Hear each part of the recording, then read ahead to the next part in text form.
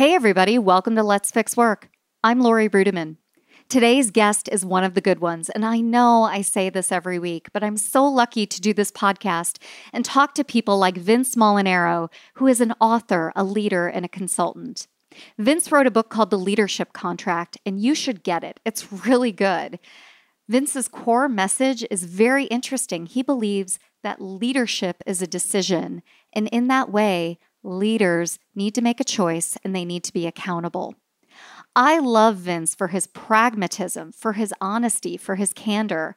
And I love the story that starts the podcast where he talks about a leader he had early in his career and how that leader changed his life. So everybody, I hope you enjoy this episode of Let's Fix Work. I'll see you at the end to wrap things up. Work is broken. So is the way you think about it. Host Lori Rudiman is breaking things down so you can put them back together and make work something you can enjoy. Let's fix work together. With the Let's Fix Work podcast, here's Lori. Hey everybody, Lori Rudiman here. I am so excited to have today's guest on the show. His name is Vince Molinaro, and he's an author, leader, and consultant. Vince, how you doing today? I'm great, Lori. Thanks for having me on your podcast. Yeah, I'm so lucky to have you. We have tons of mutual friends, and people speak highly of your work and your thought leadership in the area of leadership. And as we get started today, I know you had a moment early in your career where you saw the manifestation of a broken work environment. So, can you tell me that story? What happened to your colleague and your mentor, and how did that become involved in your leadership journey? Well, it was really, early in my career, my first job out of college. I was 22 years old, wanted to change the world, ended up getting a job in a large public sector organization that did really important work. It helped the neediest people in society get their lives back on track. So that mission was really meaningful. But the culture of the place when I joined was quite dull and really not motivating. Everyone showed up every day, committed to their clients, but just kind of going through the motions. And the senior manager named Zinta one day approached me saying, I see what you're doing with your clients. You're doing great work, but I think you want to have more impact here. And I didn't even know how she knew that about me. And so myself and Zinta was her name, and a few others come together under her leadership to really look at changing that work environment. And we started putting some simple things in place to bring more fun, more enthusiasm. And we started to have an impact. We started to see this really dull environment. Can you tell us what those fun things were? Like, what did you do? What were some of the changes? Well, really simple things. Instead of people coming in at 8:30 and leaving at 4:30, we had like after work little get-togethers. If we had initiatives, like we were rolling out a whole new technology platform, the original plan was to just kind of roll it out in a very boring way. We created a whole Olympic event around it to make people a little bit more relaxed with the new technology, have some fun. So it was really just being really mindful of how to form connections, and how to infuse a greater sense of fun. A lot of it was really informal, like pizza lunches. It was just a series of little things under her leadership. Oh my goodness, it doesn't so those were take some a of the lot, things really. we put in place. Yeah. It was fascinating to watch it happen. I had a small role to play, but it was interesting to watch her work her magic. Unfortunately, disaster struck. Zinta was diagnosed with lung cancer, had to leave immediately to start treatments, and she vanished. And what I immediately noticed was all the changes that started to take hold ever so slowly started to disappear, and that dull culture began to revert back to what it was. But then there was more. I started to see what we call the old guard managers, the most senior leaders.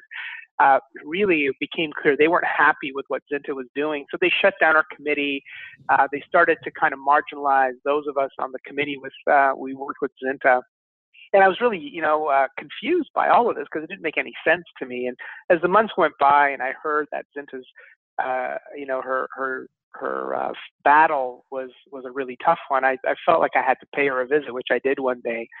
And in that visit in her living room, she just shared with me her experiences as a senior manager in what was a very toxic management culture, a world I was oblivious to as an employee. but just the infighting, the backstabbing, the conflict, the gamemanship, being more concerned about jockeying for one's next career move as opposed to being concerned about clients and employees. And then she said the words that really changed my life. She said, I've always taken care of my health. I've never smoked a cigarette in my life.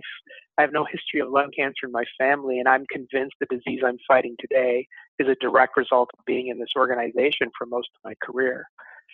And those were pretty heavy words. Yeah, 2 weeks after I got a letter from Zinta, she, in her moment of need, she reached out to a colleague who needed some encouragement. And then 2 weeks after I got that letter, she passed away. And I had to kind of decide, was I going to stay in that organization? Because I didn't think without her we had a chance, or was I going to do something different? And that letter and that experience motivated me to say, no, I'm going to work with great leaders, because I had a glimpse of what it was like to work with a great leader, and I'm going to, work with great leaders so that they can create great workplaces and really fix work and fix workplaces. And that's what I've been doing ever since that time. So it's been a few decades of consulting work, research, speaking, and being a leader myself. Well, let's stop right there and talk about some of the attributes of Zinta and her great leadership, because there are two things that stood out to me. One is that she identified something in you before you identified it. And then the second thing I noticed is that she shielded you from a lot of the drama so that you can attempt to do your best work, right? Aren't those two great attributes of a leader right there? Yeah, and I would add, you're, really perceptive in capturing that. I've come to learn, through my own experience and in working with others, that what they really value about a leader is that they have this ability. I don't know if it's ESP or whatever, but they can kind of get a sense of maybe a desire you have, but you might be too afraid or not confident enough to put out there, and they kind of can pull it out of you. Pulling it out is one thing, then giving the person the opportunity is something else. And I found that the best leaders, where I've learned the most, have grown the most, gave me the opportunity to lead. And sometimes they threw me in a deep end. Right. But I think that's really important. I find a lot of leaders do the shielding, right? That they act as shields to their people, buffering messages, buffering stress that comes from more senior levels. And often that's a heroic thing to do, and it often gets down really practically, because they don't want their people distracted. They don't want their people stressed out needlessly. So I think a lot of times people that move into leadership roles don't appreciate how much of that buffering you actually have to do. I think you're right. And it's so perceptive that all those years ago, your former mentor and boss really understood the link between wellness, physical wellness, and emotional wellness. Now, who is to say that her cancer wasn't caused by something else? But the link between your happiness and your the way you take care of yourself and the misery you feel at work definitely has health related outcomes. And I think that was so prescient. Like, she saw that in her own life. And it's too bad it took so long for her to remove herself out of a toxic environment. Yeah. But what a gift for you to see that connection. Yeah, and that's how I've thought of it, right? All the work I do, I feel really is to pay respect to her, right? I mean, she had a significant impact on me and others. And as I said, I have had that glimpse of what it was like to work with a great leader early in one's career, and it kind of ruins you forever, because what I've learned in working with so many people is so few people have had, truly great leaders that they can say they've worked for. And it's kind of sad that's the case, because, for me, work is always, in today's world, it's how most of us contribute to our society. And it's not that every day is going to be a great experience. There are going to be tough times, but if you're with a great leader and a great team, it's a quality of your life, because if your work is great and it's meaningful and you're having an impact on society and in a company, you're going to be a better person. You'll be a better person at home. You'll be a better person in your community. That's something I believe in quite strongly. Yeah, I don't disagree with you at all. And I think so often we are looking for leadership models, right? We want the 7 attributes of a great leader. And you gave us a few, but do you feel that there are consistent elements of a great leader that can be seen in all organizations, or does it vary? Like, is there one standard definition for what great leadership is? Well, it's a great question, because that's some of the research and the work I've been doing over the last say 6 or 7 years, has really tried to understand that differently. Because, a lot of what's written and researched about leadership is always looking at, the great attributes of the great leaders. And today, the ones that are always talked about, Richard Branson or Jeff Bezos or Elon Musk or Yeah, and Ariana they're all, Huffington. I was going to say, they're all white or older or middle-aged, right? Tend to be. Yeah. Tend to be, for sure.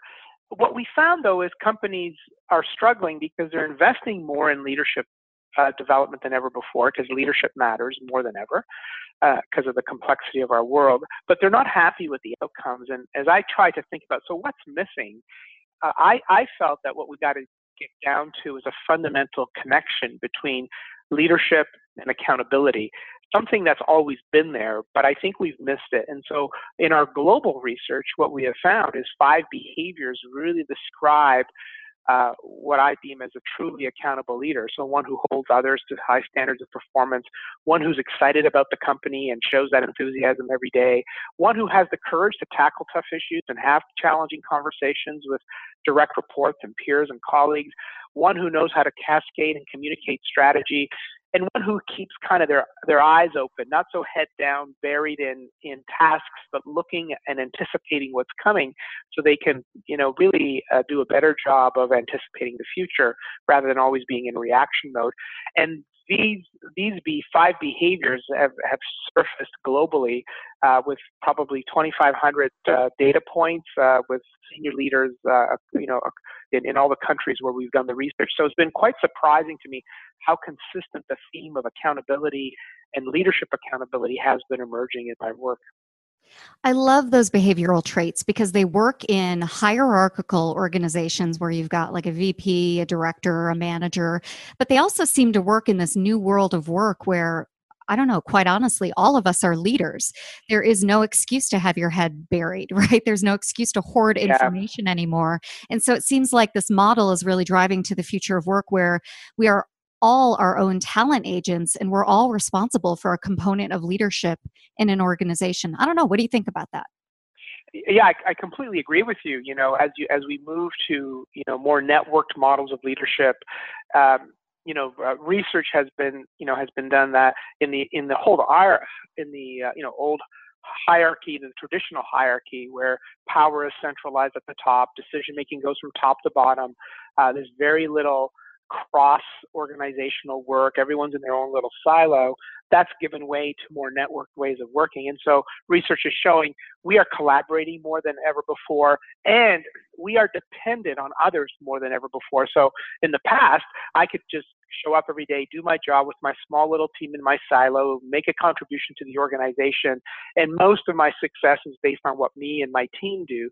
Today, my success is based on how well you and your team support my team. And so I'm really now, need to be accountable for building a strong relationship with you because the work is more horizontal, it's more cross-functional, and the teams modify and change. And so to your point, everyone needs to be a leader and everyone needs to be accountable, whether you're a frontline employee, a frontline supervisor, a mid-level director, or even into the executive ranks. The theme of accountability becomes more prominent because that's what we need. We need everyone to kind of understand what needs to be done, and they need to step up to help us get things done. So how can you be accountable without having any power? Because I think that's the challenge for many mid-level managers or individual contributors, or heck, even vice presidents when they have a very limited span of control. You can be accountable to a certain point, but if you don't have the power to affect change or to deliver on promises, you're almost stuck. You're stuck then. Does that resonate with you? Yeah, in the book, the Leadership Contract, I write about that what you need is a dual response. So if I, as an individual leader, am fully committed to being truly accountable, but now I'm in an organization where I am not empowered, let's say, to make decisions. I am not given the authority to move ahead on priorities, or I'm kept in a silo and I'm prevented from talking to a colleague in another part of the company. No matter how much I show up every day, there's limits to my success. And so I talk about that you need a dual response. You need the individual leader to step up, but at the same time, the organization needs to be looking at, a lot of times, those kind of hidden and unhidden barriers that get in the way of accountability. And I think that's the work that organizations need to do in the future, because you're absolutely right. There are some unintended consequences of some of these practices we put in place that undermines one's ability to feel accountable and be accountable. As we wrap up this segment, Vince, I'd like your thoughts on the person who is currently managing a team. He or she has a really great job. They've got, 5 or 10 direct reports, but they really hate being a manager, and they're stuck because this is the only pathway to more money and greater visibility and more, bonus opportunities, more stock options, whatever it is. But they're in this role and they shouldn't be in this role. And maybe they know it. Maybe they're self-aware enough to know it. What do they do? Because they clearly don't enjoy their job. Their team is probably not flourishing, but they're dependent on that paycheck. What do you think about that situation? Well, it's one that we do encounter. And I've had, after I deliver a keynote and I'm chatting with people at the end, people kind of come to you one-on-one, and I've heard this sort of scenario quite a bit. And part of what leads to that scenario is that we tend to have a pretty long history of moving people who are very strong technical experts or are very strong individual contributor in a very specific discipline or domain, whether it's engineering or sales or accounting, and we move them into leadership roles where then there's all this people stuff that they have to deal with and all this organizational stuff that they have to deal with. And often we don't give them the support and the training and the tools they need to be successful. So it's a pretty common situation. But in the leadership contract, I talk about the idea of, but once you're in a leadership role, you have signed up for something really important, and you've entered a contract, and there are things that the company expects you to do, and that the very first term is that leadership is a decision, and so you have to decide: are you fully prepared to do those things that we need leaders to do? Sometimes it is about people, which isn't always fun. Sometimes is it around organizational stuff, which is sometimes complex and frustrating. But that's ultimately the role. But in the end, I think people need to kind of make a personal decision to say, yeah, it might be more lucrative from a compensation standpoint, but am I happy? And so ultimately the question is, what's the price you're paying for your unhappiness? And does it actually, what's the trade-off you're making by being in a role where you're not happy, but making some extra compensation versus being in a role where you feel you're going to be adding greater value. It'll be really in your sweet spot. And a lot of times in our programs, in our workshops, and through our coaching, we help leaders get to that decision point. And I can tell you many examples where leaders have made those decisions, that they decided, you know what, I'm going to step away from a leadership role, not forever, for a period of time. I'm going to go back and go into a more of a technical individual contributor role. And they end up flourishing because they're happier, they're adding greater value. There's a little bit of a trade-off from a compensation standpoint, but at the end of the day, if you're personally happy, it means then you're a better parent, you're a better citizen, you're a better friend, and you're having a better life overall. So those aren't easy decisions to make, but I think it does begin with a personal decision that one needs to make. I love it. Leadership is a decision. My goodness, I couldn't agree with you more. And listen, when we come back from the break, Vince, we're going to talk about whether or not you're optimistic or pessimistic about the future of work. And we're going to ask you to talk about the leaders of the future and how they operate in the gig economy. So everybody, sit tight. We'll be right back with more Let's Fix Work. Hey, are you ready to podcast like a pro? Then you need a secret weapon, someone who can make it easy, where all you have to do is show up and be the host. At One Stone Creative, that's what we do. Everything. Yeah, everything. Imagine, every time you sit down to record, you know what your topic is. You want a script? We can do that too. Then you record it, drop it in a folder, and that's it. Our team will take it from there. Production, show notes, uploads, blog posts, social media assets, swipe copy, like I said. Everything. Book a call with the podcast strategist today. Just go to onestonecreative.net/podcast. That's onestonecreative.net/podcast. And we'll take it from there. Hey, everybody. Welcome back to Let's Fix Work. I'm Lori Rudiman, and I'm here today with author, leader, and consultant Vince Molinaro. Vince, how you doing? I'm great. All right, you're hanging in there. I love it. Well, I have a prevailing philosophy about the future of work and fixing work, and that is that we fix work by fixing ourselves. And so I love your message around accountability. That's super important for me. But I think we have a bit of a chicken and egg problem when it comes to our talent pool of available and future leaders. Everybody's disengaged at work and people are suffering from learned helplessness. So, how do you create future leaders if workers are severely disengaged? Do you have any thoughts on that? Well, I think to your point, I think you got to begin with the leaders. Research by Gallup has found that um, leadership engagement or disengagement is actually quite high. Right? About 66% of managers, through some of their large studies, have found are actively disengaged in their jobs. And if your leader is disengaged, it's really hard if you're a team member to feel engaged. And so, while I think a lot of companies have been trying to fix the chronic engagement challenge by bringing in more foosball tables, improving the quality of the food in the cafeteria, or whatever it might be, and those are important things to do. I think the missed opportunity is really focusing on leader engagement, because if you can increase and strengthen the leader engagement, you will just get a huge ripple effect on employees. And so, to me, that's clear to me of where the attention needs to be put in place, and that, I think, is how we have to kind of fix the engagement challenge that, as you say, exists globally. Really, Yeah. it's a real challenge, and it's been decades, and we haven't really moved the dial on engagement in any way. If work sucks for senior leaders and managers and supervisors, you're right. What hope is there for individual contributors or people out on the line? I wonder what it takes to get these leaders engaged back in their work. Does it take cycling them out, to your earlier point, or giving them an opportunity to go back into a more technical role? But, I know plenty of marketing leaders and human resources leaders who are burnt out. They're exhausted and they're not providing leadership to their teams, and yet they're holding on to these positions with their cold dead hands, right? You cannot Yeah. get them out of their jobs. So I just wonder if you have any strategies or any ideas for someone who's in a leadership role on how to feel more passion or more interest in your job again, so that you're not killing the souls of the people who work for you. Yeah. Again, I think this, if we go back to the idea of the leadership contract, and I, reference the first point around leadership as a decision, the second point is around leadership as an obligation. And you have to understand that once you're in a leadership role, you do have an obligation to your employees, to your customers, to your shareholders, to really be the leader, right?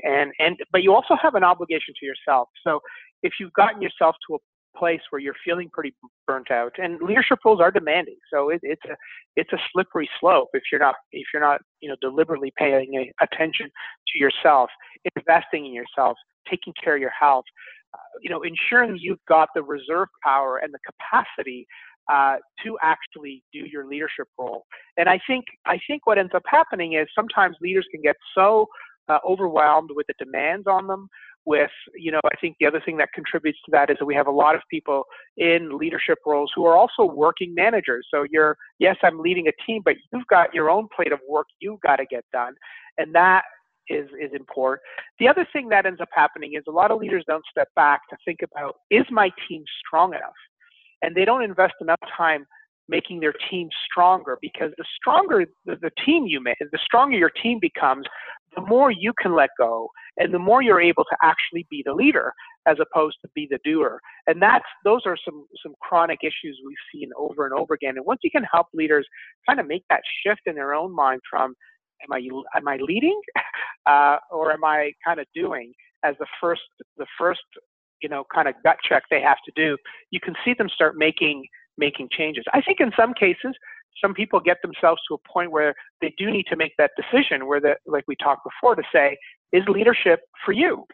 And I think a very noble leadership decision is for someone to know themselves well enough to say, it's not for me. I'm going to add more value in a more of a technical role. I think we need more people being honest with themselves, putting up their hands to do that, because that's where you're going to add more value. And it's better that you come to that decision rather than the organization forces you out, because ultimately then you're in control. You're kind of making your own career decision. And I'd rather always have I'd rather have someone always be in control of their own destiny rather than have an organization force it upon you. Oh, yeah, absolutely. As a human resources lady, in my former life, who has had that conversation with men and women up and down the enterprise, there's nothing worse than stepping into a meeting with your HR leader and hearing that it's too late and you're not doing well in your job and it's over. So I love your focus on self-awareness and accountability.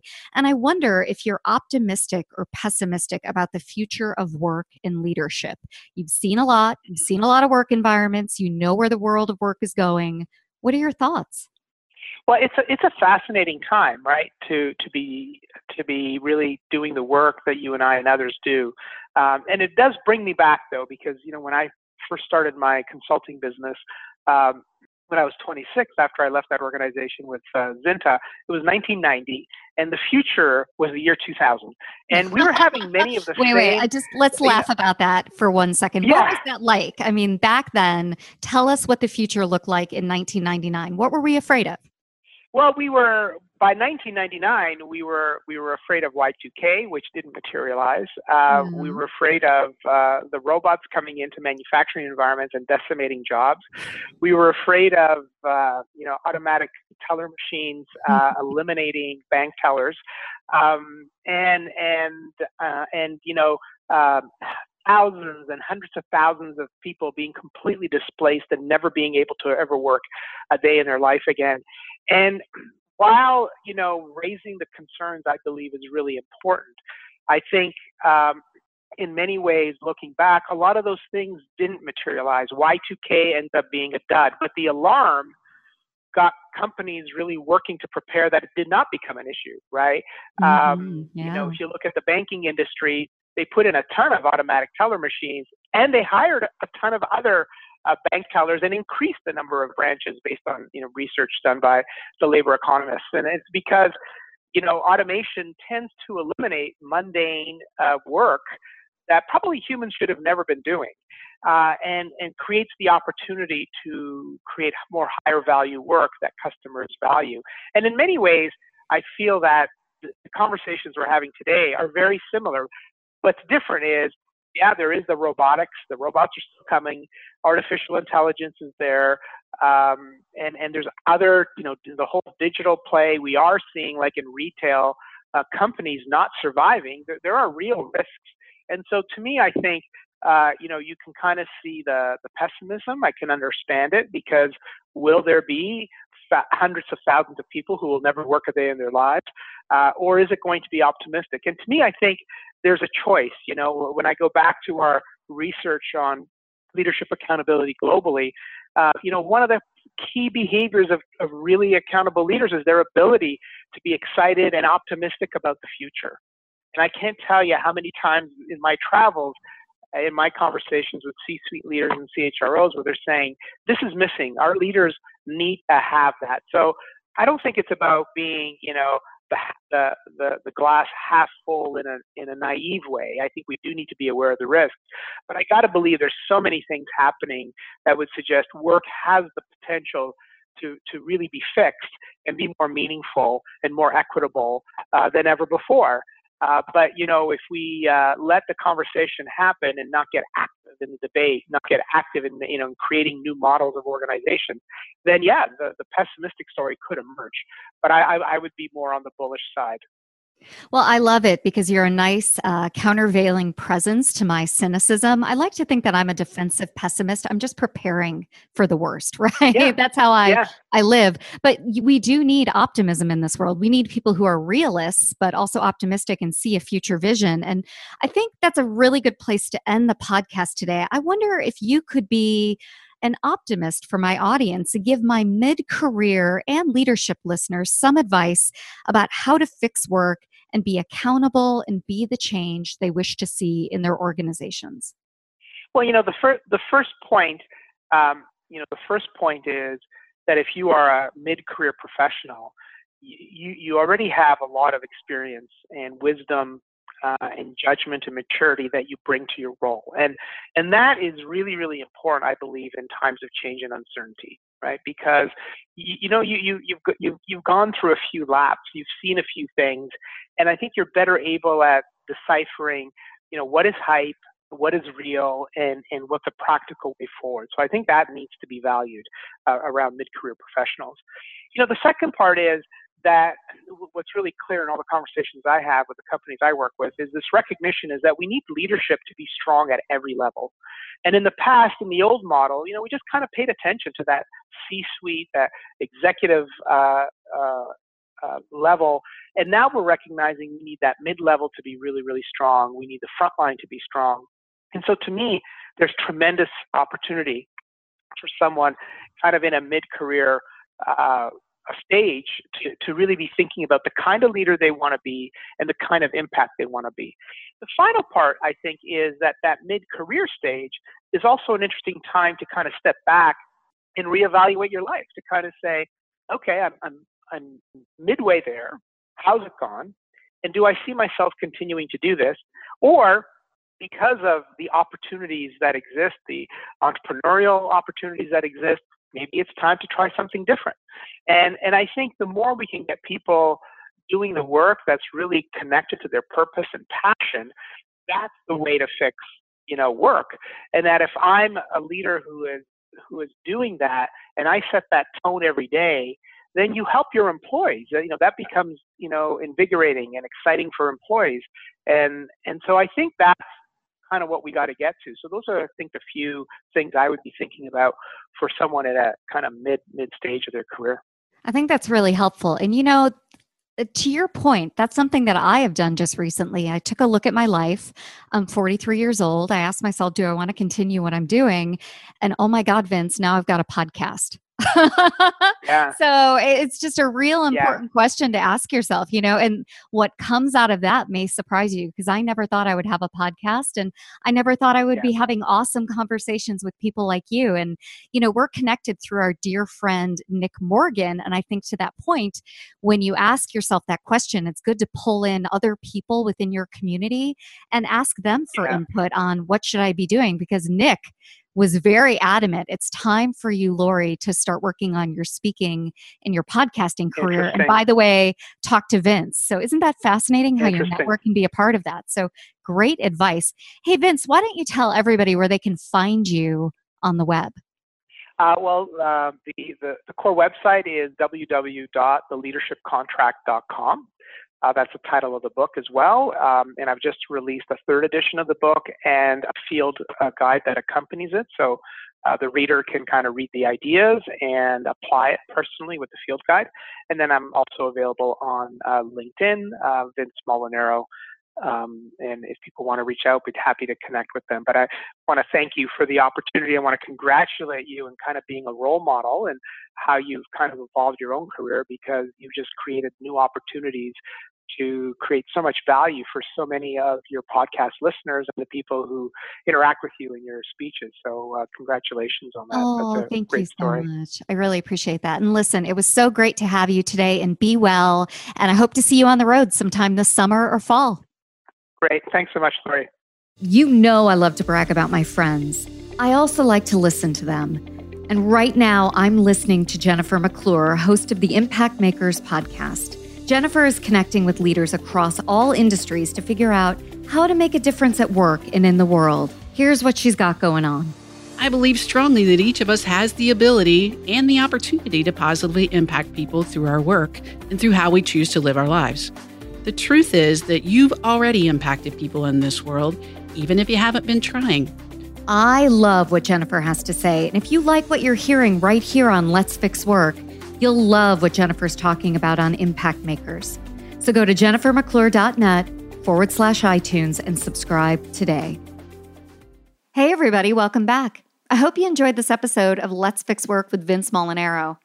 I really love that guy, and we have got a link in the show notes to his book, The Leadership Contract. I hope you go out and get it. And don't forget to take Vince up on his offer to connect with him on LinkedIn, Twitter, wherever your favorite social media platform is. Vince is there, and so am I. I'm at Let's Fix Work and L. Rudiman. Let's Fix Work is a production of One Stone Creative. Audra Casino and Megan Doherty make the show sound great. I owe them a debt of gratitude.